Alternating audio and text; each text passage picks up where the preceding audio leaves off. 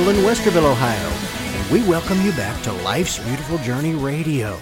Each week we will be talking about a different part of life, and this week we will be talking about humor. Whenever I think of trying to be funny, I think of the comedian Jerry Seinfeld, who said that he told someone on an airplane one time that he was a comedian. Well, the person next to him said, "Well, you know, you're not that funny." And he said back to them, "Well, I'm not doing it now." Humor can strike us often at times when we least expect it, can it? You know, over the years, I've had many funny situations happen to me as I was trying to live my life. You know, as a kid, I can remember trying to swing across a ditch in the backyard or so there, and I was on a weak tree vine. And that tree vine snapped mid-flight, and I landed in some muck, black muck caused by sewage, and I remember stinking to high heaven. So I went home a little upset to tell my mom what had happened, and she was having a ladies' tea and Bible study in our living room. Well, the ladies all screeched as the foul odor came into the room, but Mom calmly took me outside and hosed me down to a manageable filth and stink level. And that taught me to be much more careful the next time I swing on a vine. I could fill a few hours, I think, of recording, talking about funny things that have happened to us while we're touring with the bands that I've been with over the years. And one situation really stands out, though, to the point that the story was also used in an article for Gig magazine about a decade or so ago. And while I was living in Nashville, our band got booked into a band showcase at the Cannery Club downtown. And there were probably 8 to 10 bands booked for the night, with each one getting a 20-minute time slot. And, a couple of the bands started and they played, and about the third band in had a technical issue with their keyboard. And instead of moving them to the end of the night, or a later slot at least, they just held up the showcase for an hour. So I was getting pretty frustrated, and, we were all ready to go, and I was just sitting on a chair next to the bar there and just kind of leaned back against it. Well, I heard some commotion going on behind me, just banging around, and all of a sudden a girl jumped up over the bar and started sprinting. And the next thing I saw and felt was a full bucket of cold water jumping all over me that was meant for the girl. He was trying to hit her with it and got me instead. And I had on my nice shirt for the show and pants for the show and my hair all fixed up. But now I look like a drowned rat. I had no change of clothes available, so I ended up playing the show completely soaked. The things we do for entertainment. I also remember when our band was booked into the Meadowlands in New Jersey for an arena lacrosse game one time. When we got there, the expectations of the grandeur of playing a famous arena quickly faded as we were shown the tiny stage in the corner with 2 guitar amps, one supposedly to be used for the bass guitar, which doesn't work quite well, and a drum kit that looked like they searched for, quote, beginner drum kit online and got that one. Well, when the time arrived to perform, they also mentioned on the loudspeaker that there would be an autograph signing with the team and cheerleaders at the opposite end of the arena where we were. That left almost no one on our end, where we were playing. At one point I told the crowd, quote unquote, that I was going to toss out a souvenir Faith and Family Night tour ball for a lucky fan to have. Well, I launched it towards the field only to realize that the safety nets were still up and the ball hit the net in midair and dropped to the floor somewhere under the stage. Our drummer at the time, Mike Nicholas, saw the humor in the situation from the get-go and would yell, "Yeah!" after every song. And as the autograph signing ended, the crowd started to come back towards us. We thought, oh, here they come.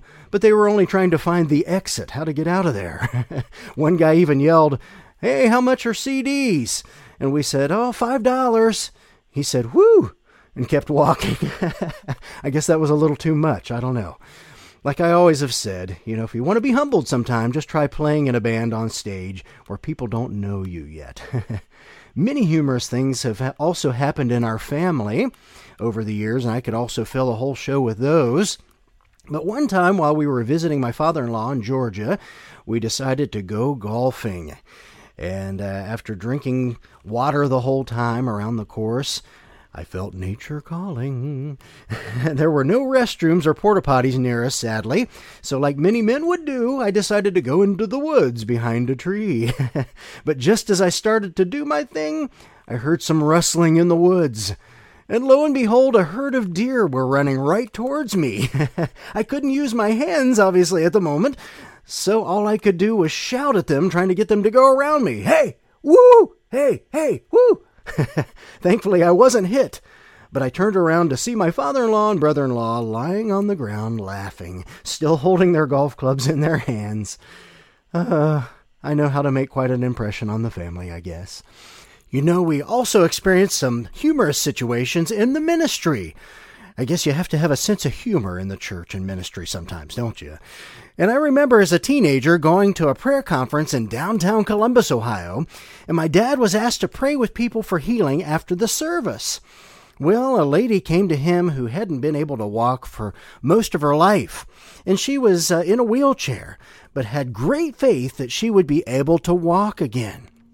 I was asked to stand behind her and hold the wheelchair as we saw a miracle happen. She stood up and started walking. The funny part happened at that point. With every shaky step she took, I would take a step with the wheelchair. She would step and I would step. She would step and I would step. It was like we were doing a dance between her great faith and my doubt. But ultimately, she walked on out of the arena without the need for the wheelchair. It was awesome. You know, humor has obviously been a big part of my life. I've always enjoyed comedians as well. You know, there are some great Christian comedians like Mark Lowry and Chonda Pierce and Tim Hawkins. But I always have liked some of the quotes from the secular comedian Stephen Wright. His dry sense of humor usually keeps me laughing. And he would mention quotes like, I intend to live forever. And so far, so good. He'd also say, what's another word for thesaurus? And he'd say, everywhere is walking distance if you have the time. And then he'd also say, you can't have everything in the world, because where would you put it? Do you know that the scriptures even have humor in them? Did you know that? Remember in 1 Kings 18, when the prophet Elijah challenges the 450 prophets of Baal to essentially a duel. They were to offer a bull on an altar to their God.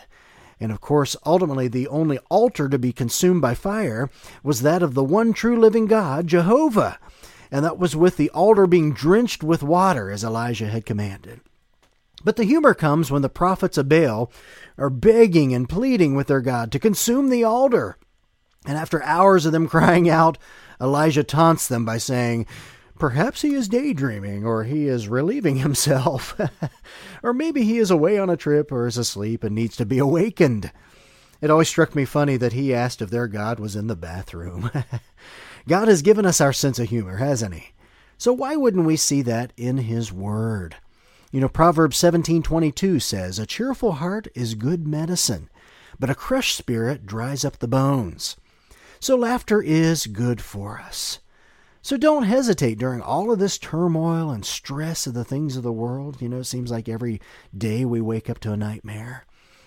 But today, we can take time to laugh and find our joy in the Lord, can't we?